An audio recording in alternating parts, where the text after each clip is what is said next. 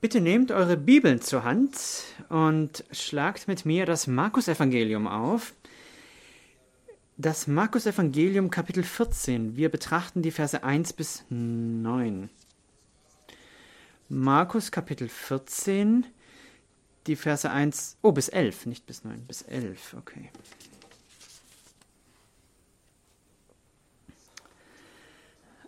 Etwas, was ich bemerken möchte, wie ihr euch jetzt diesem Schriftabschnitt zuwendet. Kapitel 14, unserem heutigen Abschnitt, ist möglicherweise nicht chronologisch geordnet, sondern eher thematisch. Ich möchte nur so viel sagen, ob es jetzt chronologisch ist oder nicht. Es geht nicht darum, dass irgendeine Bedeutung der Schrift hier gefährdet ist, aber die Verse 1 und 2 erzählen uns in Markus Bericht etwas, was 2 Tage vor dem Passa und vor dem Fest der ungesäuerten Brote stattfindet. Und ab Vers 3 bis 9 haben wir einen Bericht über Jesus in Bethanien. Und wir erwarten, ich vermute und andere Kommentatoren vermuten das auch, spekulieren, dass das außerhalb der normalen Reihenfolge liegen. Denn Markus ist sehr behutsam, wenn er bezeichnet, wie Jesus sich von einem Ort zum anderen bewegt. Und andere Evangelien berichten von dem Ereignis in Bethanien, dass das 6 Tage vor dem Passafest passiert ist. Und ich denke, da geht es nicht, dass das ein Risiko oder etwas Schlechtes ist, aber ich möchte nur euch darauf hinweisen, weil wenn ihr auch die Evangelienberichte miteinander vergleicht, dann werdet ihr sehen, dass Markus hat es weniger chronologisch geordnet, sondern er hat sein Evangelium eher thematisch geordnet, um einen Kontrast aufzuzeigen. Und wir werden diesen Kontrast auch sehen, wenn wir das heute jetzt betrachten. Lasst uns das Wort Gottes lesen von Markus Kapitel 14, die Verse 1 bis 11.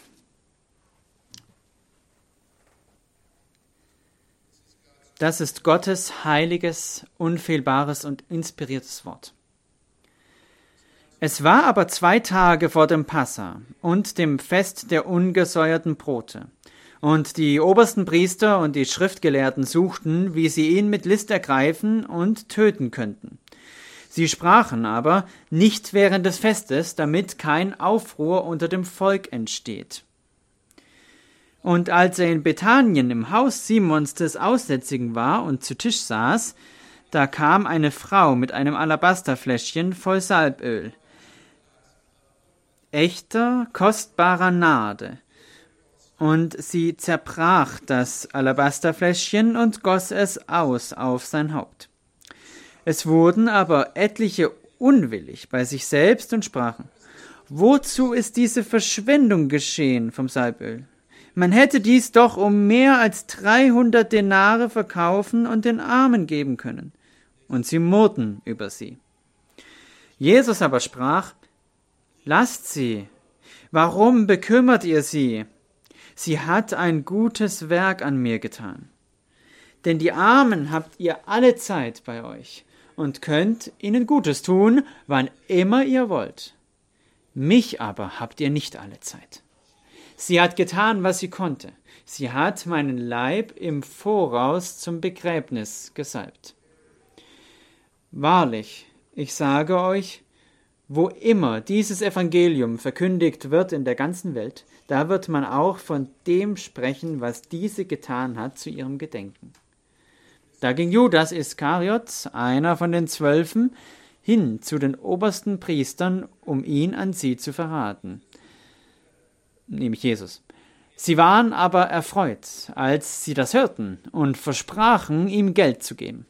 Und er suchte eine gute Gelegenheit, um ihn zu verraten. Soweit das Wort des Herrn. Lasst uns beten. Himmlischer Vater, wir bitten, dass, wie wir dein Wort jetzt auch gehört haben, dass du, Herr, dein Wort an uns mächtig gebrauchst, in unseren Gedanken, unseren Herzen, unserem Leben, dass du uns dazu bringst, die Dinge zu glauben, an die wir glauben sollen, dich zu lieben, wie wir es sollten, das zu tun, was du gebietest und uns deiner heiligen Regierung unterzuordnen. Schenk uns Verständnis und regiere du in unseren Herzen an diesem Morgen durch das Betrachten deines Wortes. All das bitten wir im Namen Jesu. Amen. Unsere Handlungen offenbaren unsere Herzen. Die Dinge, die wir tun, sind wie ein Fenster in die Tiefen unserer Gedanken und unseres Wesens. Unsere Wünsche und unsere... Ja, ich habe das Wort vergessen. Unsere Handlungen sind wie ein offenes Fenster, auch die Taten in diesem Abschnitt hier. In den Versen 1 bis 2 wird das Herz der Feinde Christi offenbart. Das Herz der Feinde Christi, das sehen wir durch ihre Taten hier. Dann in den Versen 3 bis 9 das Herz des wahren Anbeters. Das Herz des wahren Anbeters, Punkt 2. Und dann die Verse 10 und 11, das Herz eines falschen Jüngers. Das Herz eines falschen Jüngers.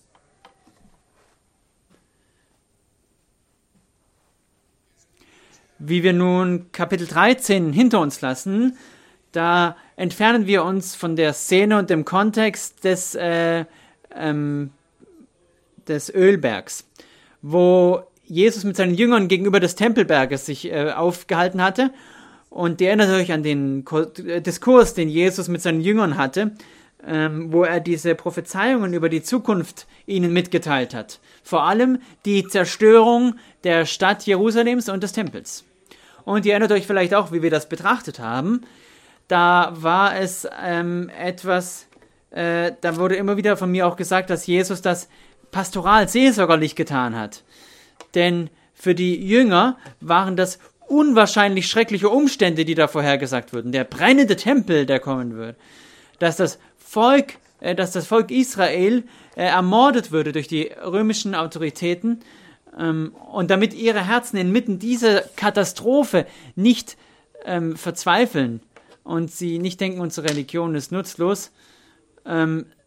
Deswegen zeigt Jesus ihnen hier, die wahre Religion Jesu Christi ist nicht an einen Tempel gebunden, der aus Steinen gebildet ist, sondern aus dem Tempel, der aus den Gläubigen erbaut ist, weltweit, die seinen Namen verkünden und die Botschaft der guten Nachricht, des Evangeliums. Und ihr erinnert euch, wie wir letzte Woche den Abschnitt Kapitel 13, wo wir die zweite Prophezeiung auch betrachtet haben, die Prophezeiung des Wiederkommens Jesus Christus. Da waren kosmische Ereignisse. Die Sonne scheint nicht und der Mond wird seinen Schein nicht geben. Da war die Erzählung, dass die himmlischen Mächte erschüttert werden und dass sie, offensichtlich alle Menschen, den Sohn des Menschen in Macht und Herrlichkeit herabkommen sehen. Offenkundig, wenn man an so eine Passage kommt, die noch aussteht, dann sagt ihr vielleicht, ich weiß nicht, was ich damit machen soll. Das ist schwer zu verstehen. Aber wenn du letzte Woche dich erinnerst, Jesus hat diese Prophezeiung gegeben, um sein Volk zu trösten, damit sie die Gewissheit haben, dass er wiederkommt. Und dass sie auch wissen mögen, dass der Jünger warten sollte und sein Werk tun sollte, bis er wiederkommt. Und nun kommen wir nach Kapitel 14. In den Versen 1 bis 2 wird unsere Aufmerksamkeit wiederum gelenkt auf die Gegenwart, die Leidenswoche, die Passionswoche. 2 Tage vor dem Passafest. und dann das 7-tägige Fest, das danach anschließt, das Fest der ungesäuerten Brote. Und wie wir diesen Abschnitt betrachtet haben, da möchte ich euch wirklich zeigen, noch in den ersten 2 Versen, ich möchte euch das Herz der Feinde Christi zeigen. Uns wird gezeigt und erzählt, dass die Feinde Christi sich versammeln. Hier werden sie beschrieben als die obersten Priester und Schriftgelehrten. Andere Berichte fügen hinzu, nicht nur die Schriftgelehrten und die Priester, sondern auch die Ältesten des Volkes. Für uns ist es etwas von ihnen zu sehen und das zu bewerten, was wir heute Morgen tun, ist das Ziel dabei, dass wir Dinge wahrnehmen, um das beurteilen zu können. Betrachten wir ihre Handlungen und ziehen ihr Herz oder schlussfolgern daraus ihre Herzenshaltung. Es geht wieder um die Person Jesu Christi. In Markus sehen wir das schon in Kapitel 3, Vers 6, wo sie bereits dort mit den Herodianern schon sich verschwört haben, Jesus zu töten. Und nun haben wir das erneut in der Stadt Jerusalem.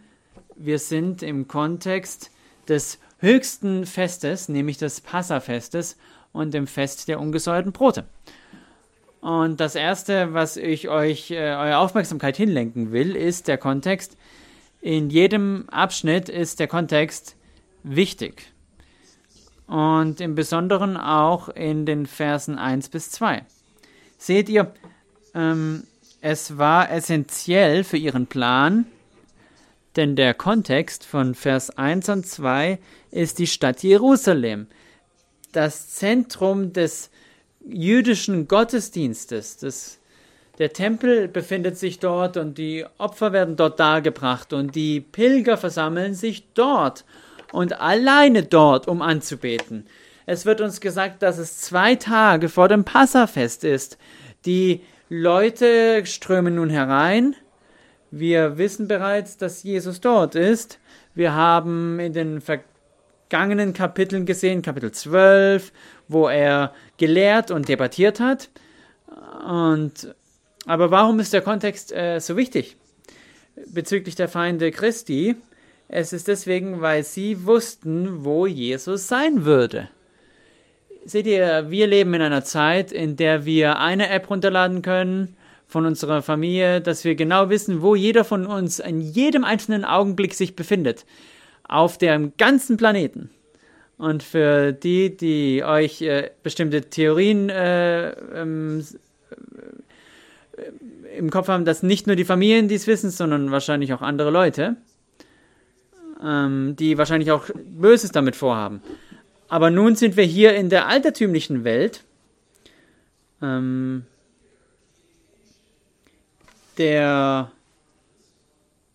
das Geschehen hier und die Ereignisse in Jerusalem versichern ihnen, dass Jesus da sein wird.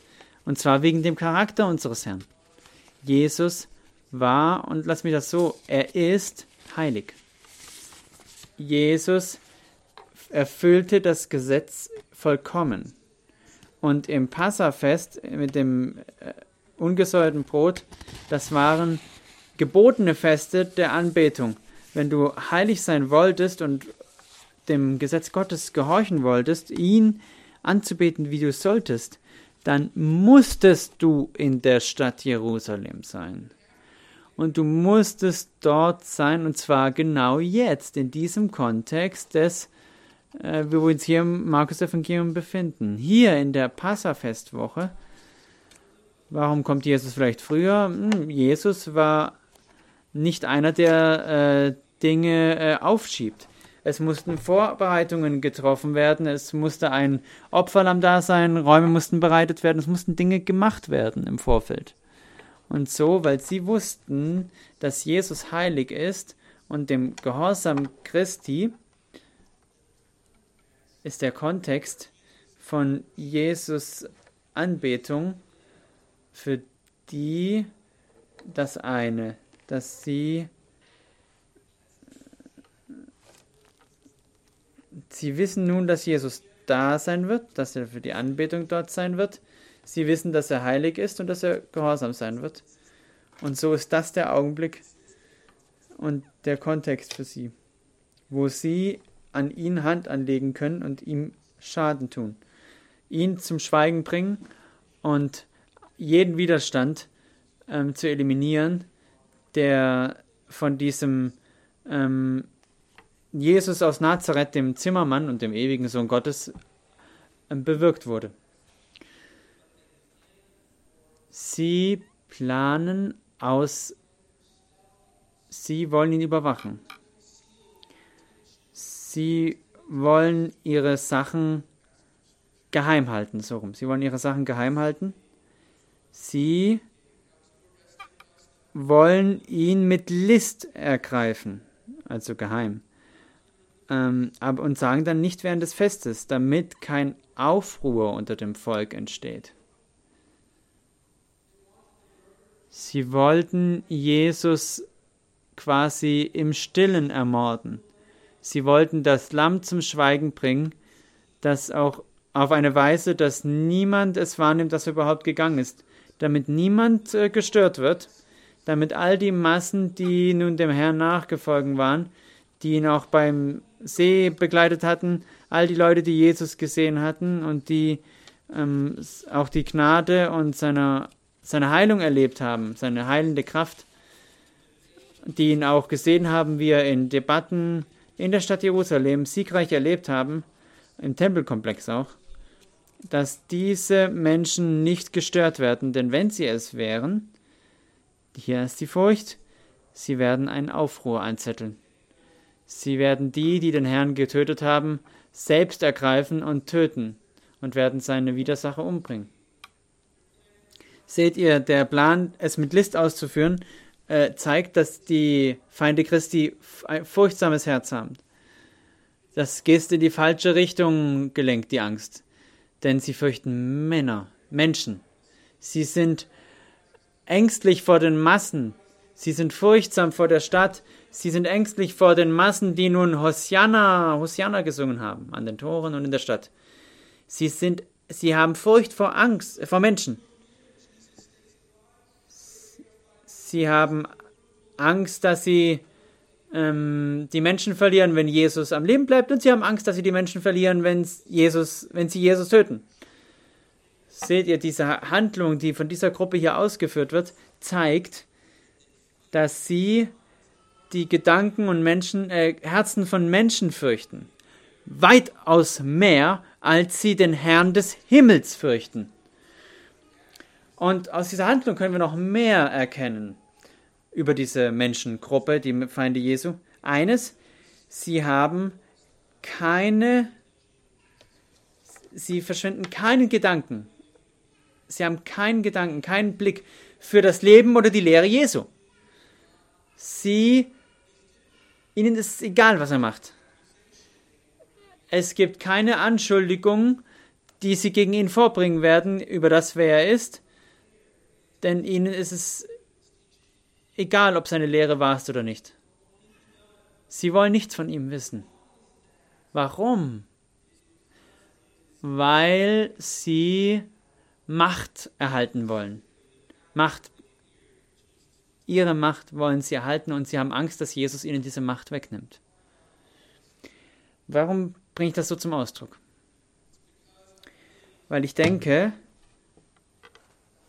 dass das Herz der Feinde Christi im altertümlichen Kontext hier von Markus 14, Vers 1 bis 2 immer noch verbreitet ist über die ganze Welt. Denkt ihr, nur Jesus hatte Feinde in den Feinden Christi in der fernen Vergangenheit im alten Nahen Osten? Nein, das ist nicht so. Jesus hat immer noch Feinde bis heute. Feinde, die ihn und sein Wort nicht hören wollen, die nicht um seine Heiligkeit sich sorgen, die nicht die Frage stellen, ob er richtig oder falsch ist. Sie lehnen ihn rundherum ab, denn sie fürchten, dass ihn zu hören und an ihn zu glauben, dass sie dann Macht verlieren werden, die nämlich nur Jesus alleine zusteht. Und ich denke, das trifft auch heute noch zu. Das erklärt die Verfolgung gegen die Gemeinde, Nämlich deswegen. Durch die Regierungen, die Kirchen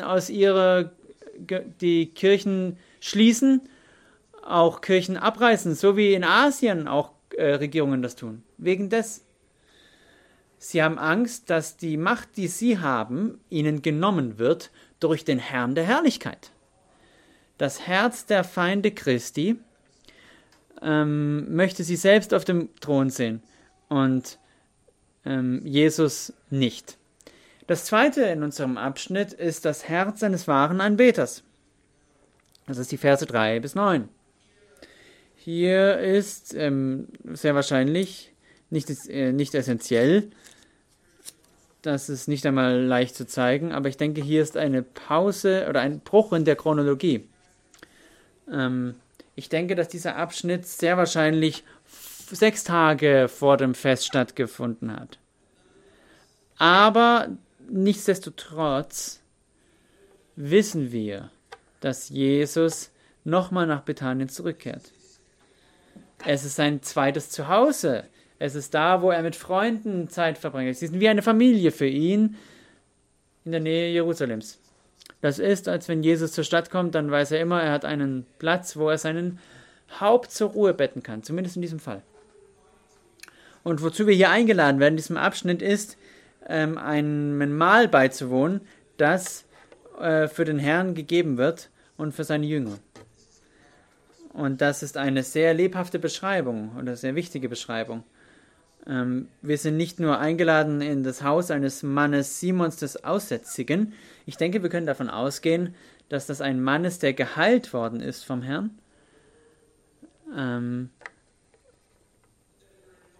Und dass wir auch in einen Kontext eingeladen sind, wo ein Tisch vor ihnen bereitet ist. Wenn ihr die Evangelien lest von Matthäus und Johannes, Matthäus Kapitel 26, 6 bis 13, Johannes Kapitel 12, die Verse 1 bis 11, da ist ein noch volleres Bild. Es ist nicht nur das Haus Simons des Aussätzigen, sondern auch Maria und Martha sind da, die Schwestern von Lazarus, der Mann, der von Bethanien, der von den Toten auferweckt wurde. Lazarus selber ist auch da. Die 12 Jünger waren da. Und da ist eine wunderbare Tat, die getan wird für Jesus. Vielleicht habt ihr eine Aufmerksamkeit, auch wenn ich auf die Gefahr hin, das zu wiederholen. In der alten Welt im Osten, wenn Menschen gespeist haben, haben sie an niedrigen Tischen gespeist. Um an ihnen zu sitzen, müsste man auf dem Boden sitzen, aber im Normalfall, wenn sie am Tisch waren, dann lagen sie am Tisch auf Liegen. Die Füße zeigen nach außen vom Tisch weg und weil das halt auch die schmutzigste Teil ihres Körpers ist, die sind also nicht dem Tisch zugewandt. Das war damals üblich, dass man liegend am Tisch lag, mit dem einen Arm aufgestützt, mit dem anderen aß man. Und diese Frau, die Markus jetzt nicht namentlich, so wie Matthäus nicht namentlich nennt, dass diese Frau ist Maria, laut Johannes. Das ist die Schwester von Lazarus und Martha. Johannes sagt uns, dass Martha dient und Maria ist hier hinter Jesus. Aber sie kommt zu ihm und sie macht etwas Einmaliges. Während er sitzt, nimmt sie ein Alabasterfläschchen oder eine Amphore. Sieht aus wie so ein weißer Stein. Das ist ziemlich weich. Es ist ein geschnitzter Stein. Und in diesem Fläschchen hat sie eine Salböl aus Myrrhe, aus Narde, aus kostbarer Narde. Also pure Narde. Es ist etwas Echtes quasi. Das Echte, dieses Salböl. Und sie bricht dieses Fläschchen. Und Markus und Matthäus sagen, dass sie es über das Haupt des Herrn ausgießt. Johannes sagt uns, dass sie sogar seine Füße salbt. und dass sie ihr Haar nimmt und dass sie seine Füße trocknet aus Liebe. Es ist ein wundervolles Bild und uns wird auch beschrieben, wie das macht, dass diese Salbung des Herrn, dass dieses Salböl ein wunderbares Aroma verströmt im ganzen Raum, im ganzen Haus sogar. Und ihr könnt euch vielleicht das vorstellen, wenn ihr schon mal in einem Laden wart, wo Parfüm verkauft wird, wenn ihr da vorbeigeht, dann ist es einfach überwältigend, der Duft. Und jetzt stellt euch vor, hier ist, wenn was gebrochen wird und ausgegossen wird. Jeder konnte es riechen. Und wir lesen auch, wir lesen nicht nur, dass sie das tat, diese wunderbare Handlung, sondern dass auch ein Widerstand deswegen aufkam. Eine Kontroverse. Markus sagt uns, dass sie murren. Johannes sagt, dass im Besonderen Judas noch erwähnt wird. Ich denke, die anderen Evangelien machen klar, es macht auch die ganze Gruppe. Judas ist vielleicht der Anführer hier, aber die ganze Gruppe stimmt mit ein. Und die Anklage ist folgende, oder die Beschwerde. Wir sehen das hier in Vers 4. Es wurden aber etliche unwillig bei sich selbst und sprachen, wozu ist diese Verschwendung des Salböls geschehen? Dieses Öl hätte doch für mehr als 300 Denare verkauft werden und den Armen gegeben werden können. Hört ihr das? Sie denken, das, was Maria getan hat, ist verschwendend. Aber denkt mal, was sie getan hat. Sie hat Jesus Christus gesalbt mit einem teuren Öl. Und ihr Herz sagt nur, das ist Verschwendung. Und dann ist da dieses Verstecken hinter dieser falschen Frömmigkeit, das ihnen gegeben wird. Und Johannes hilft uns sogar, das noch tiefer zu verstehen. Als Judas das gesagt hat, da hilft er sich selbst, weil er hat ja den Geldbeutel bei sich. Das ist hier ein selbstbezogenes Herz in Judas. Und er führt die anderen Jünger hier an und ihre Stimmen werden erhoben gegen diese arme Maria, die doch einfach nur ihre Liebe zu Jesus ausgedrückt hat. Und sie beschweren sich immer wieder und murren immer wieder. Versteht, dieses Nardensalböl ist nicht nur teuer, sondern es ist selten. Ihr wisst vielleicht nicht, was Narde ist. Ich wusste es nicht, aber durch eine Google-Suche konnte ich es rausfinden. Es ist ein Öl, das aus den Wurzeln und den Blättern einer Pflanze gezogen wird, die nur in den Himalaya-Gebirgen zu finden ist. Es ist in Nordindien, das ist in der Region dort. Einige der kleinen, also größtenteils in Nepal. Und aus Erfahrung kann ich euch sagen, das ist nicht in der Nähe von Israel. Sie hatten damals keine Züge, Autos oder Flugzeuge, um dahin zu kommen. Das ist bedeutsam. Wahrscheinlich hatte sie das oder für ihre eigene Beerdigung oder sie haben das einfach für eine Hochzeit oder für irgendein ganz bedeutsames Ereignis aufbewahrt. Vielleicht war es sogar etwas, das sie gekauft hatten, so wie heute Leute Gold- oder Silberbarren kaufen. Etwas, das gekauft werden kann, dass sie irgendwann das vielleicht wieder verkaufen können. Ein wirklicher Besitz, ein Besitz, etwas, das zum persönlichen Gewinn weiter verkauft werden kann. Und in diesem Kontext sehen sie das eben und sehen, dieses teure Nahdöl wird da vergossen und das ist einfach nur eine unwahrscheinlich hohe Ausgabe. Es bleibt kein Tropfen übrig, alles ist auf dem Herrn ausgeschüttet. Und für diese Männer können das einfach nicht begreifen. Warum ist dieses Öl nutzlos verwendet worden? Judas hat sogar in seinem eigenen Gedanken, er hat die Kosten überschlagen. Und das, was er ja auch machen würde, wenn er es selber verkauft hätte. Er sagt, das sind 300, für ein ganzes Jahr könnten wir Leute ernähren damit. Das ist eine bedeutsame Sache. Aber was möchte ich euch hiermit jetzt aufzeigen? Ich denke, dass es im Licht dieser Kontroverse, dass wir die Intensität der Liebe erkennen können, die das Herz dieser Frau gefangen hält oder ergriffen hat. Für Maria war Jesus würdig, jeden dieser unbezahlbaren Tropfen Öls zu bekommen. Für Marias Herz und Liebe war das keine Verschwendung. Es war gut eingesetzt. Er ist ihr König, ihr Messias, ihr Herr, ihr Retter, ihr Freund. Der eine, der ihren Bruder aus dem Tod auferweckt hat. Für sie ist das alles, was sie ihm geben kann. Er hat doch schon ihr ganzes Herz und nun möchte er auch ihren ganzen Besitz geben. Wenn es ihre Zukunftssicherung war, dann gefiel es ihr, das in seine Hand zu legen, als dieses kostbare Öl über ihn ausgegossen wird.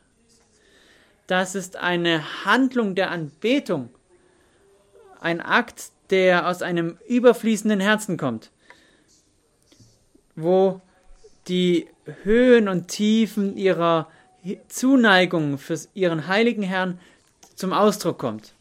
Diese teure Hingabe, diese überfließende Liebe, diese teure Hingabe.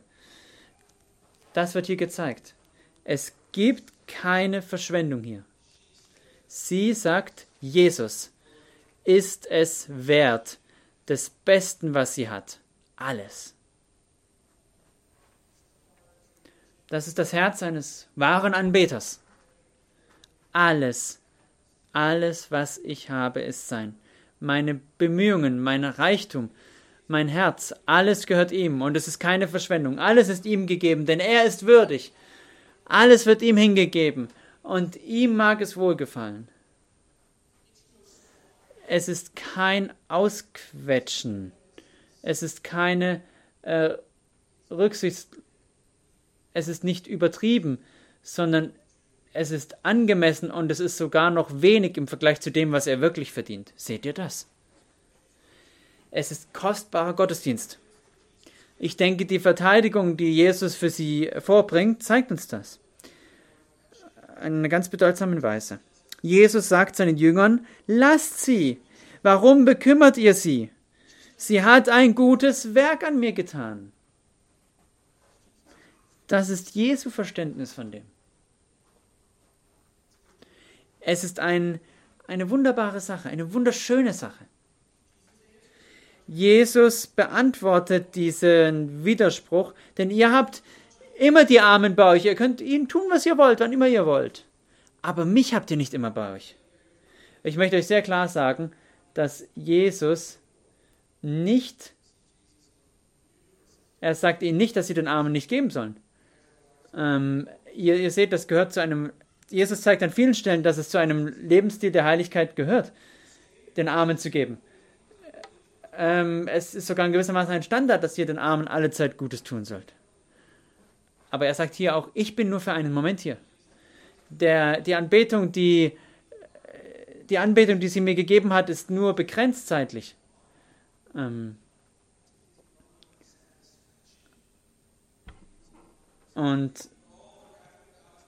dann geht es ja weiter zum Kreuz. Das kommt bald. Sie hat nur noch Stunden, um diesen Gottesdienst an mir tun zu können, denn nun naht das Kreuz, wo Christus den Zorn Gottes erduldet. Und wir sehen hier, wie Jesus ja sagt, sie hat meinen Leib im Voraus zum Begräbnis gesalbt. Die Frage ist, weiß Maria das? Maria, weißt du das? Wahrscheinlich. Wusstest du, dass Jesus zum Kreuz gehen würde? Jesus hat es oft gesagt und wir wussten, dass sie ein aufmerksamer Student des Wortes Gottes war, denn sie saß ja zu seinen Füßen und hörte ihm zu, wenn er redete. Vielleicht wusste sie, was sie tat, Ob sie es wusste oder nicht, die Tatsache bleibt, sie liebte ihn und sie gab ihm alles. Lasst mich euch fragen, Christen. Wirst du dein Herz und die Anbetung vergleichst mit ihrem? Kannst du es vergleichen? Du hast vielleicht kein kostbares Salböl, um den fleischgewordenen Christus damit zu salben. Aber kannst du sagen, dass das Beste, was du hast, das Beste deines Herzens, das Beste deiner materialen Besitztümer, das Beste, was du hast, dass das alles ihm frei und ernsthaft übergeben wird?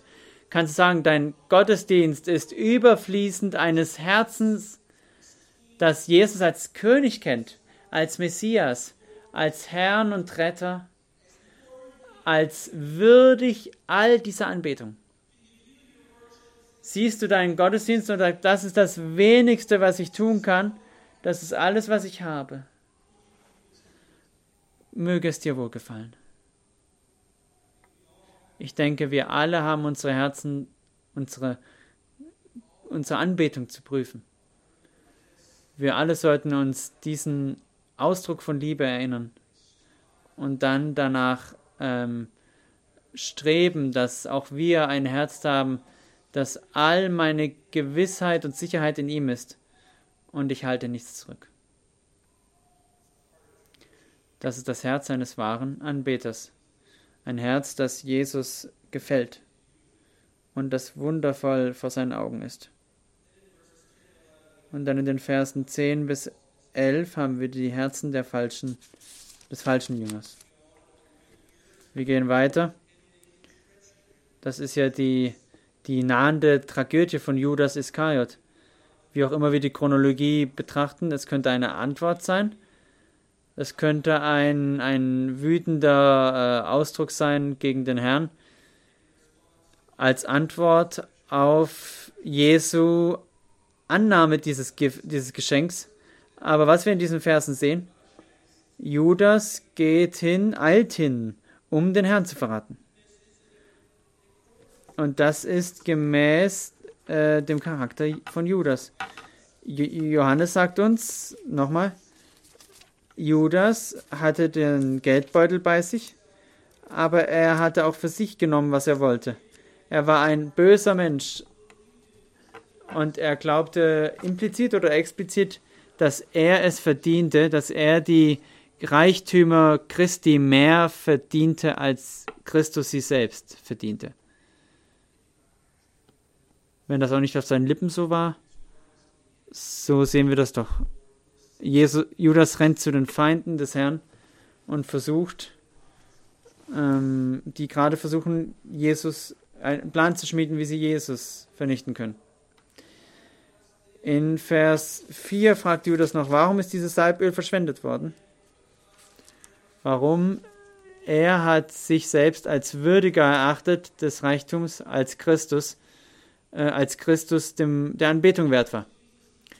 Wenn er Jesus gesehen hat, dann hat er Jesus als nichts betrachtet, nur als Mittel, um vielleicht Reichtum zu bekommen. Jesus hat in seinen Augen diese Anbetung und diese Aufmerksamkeit gar nicht verdient. Er hat das, was ihm gegeben wurde, nicht verdient.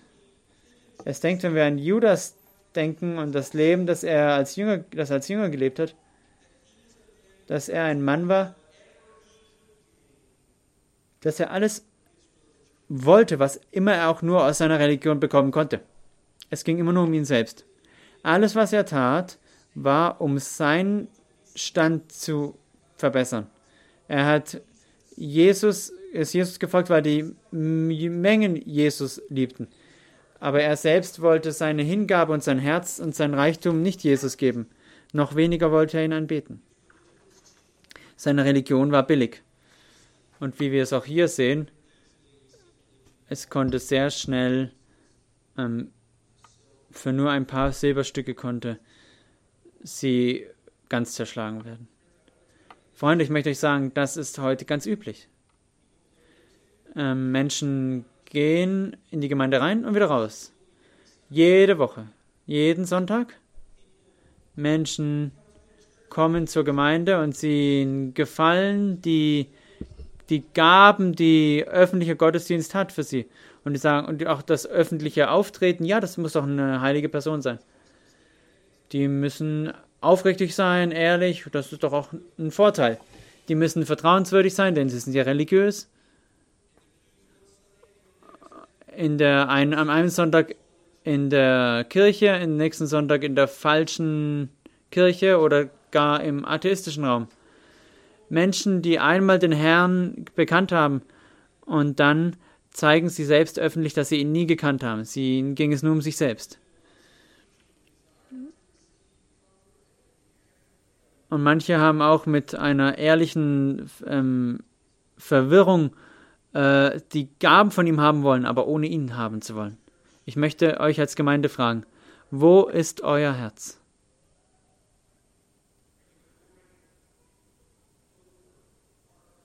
Fließt ihr über mit herzlichem Anbetung oder schaut ihr nur nach dem, was aus der öffentlichen Religion an Gewinn gezogen werden kann? Ich möchte euch heute Morgen sagen, wo immer ihr seid, wo immer du bist, wende dich zu ihm als dem einen einzigen, der es wert ist, angebetet zu werden und alles zu bekommen, was wir ihm geben können. Warum hat Maria das getan, was sie tat? Weil er ihr Retter war. Er liebte sie. Und wie wir auch in ein paar Wochen hören, wie er sich für sie gegeben hat, damit sie nie den Zorn Gottes tragen musste. Du kannst es heute Morgen haben. Du kannst wissen, wie es ist, ihn im Glauben anzunehmen. Es ist nicht schwer. Du könntest es wissen, was es heißt, ein Herz zu haben, das ihn liebt und das in nichts vertraut, was auf dieser Welt ist, sondern nur vertraut auf den Herrn der Herrlichkeit. Das nicht ein Moment aufhört, auch teure Anbetung darzubringen. Auch wenn deine Anbetung nur schwach ist, verglichen mit seiner Liebe für einen Sünder. Wirst du an ihn glauben, wirst du deinen Glauben in ihn setzen, wirst du zu ihm rennen und wissen, wie es ist, eine Liebe zu finden, die Liebe des einzig geborenen Sohnes des Vaters. Lasst uns gemeinsam beten. Himmlischer Vater, wir danken dir für den Text der Schrift, für die Geschichten, die du uns geschenkt hast, die die Größe deiner Person offenbaren. Wie wir auch heute diesen Morgen es betrachtet haben, bitten wir, dass du es uns schenkst, Verständnis zu haben, dass du diese Dinge in unsere Herzen eingravierst und dass wir uns wirklich auch prüfen, dass dein Geist unsere Herzen uns offenbaren möge, dass wir nicht in uns selbst hoffen, sondern in dich und in dich allein. Himmlischer Vater, wir bitten, dass du mit deiner Gemeinde sein mögest, dass du uns ein heiligeres Volk sein lässt, ein Volk, das wirklich wahrhaftig anbetet. Das bitten wir im heiligen Namen Jesu. Amen.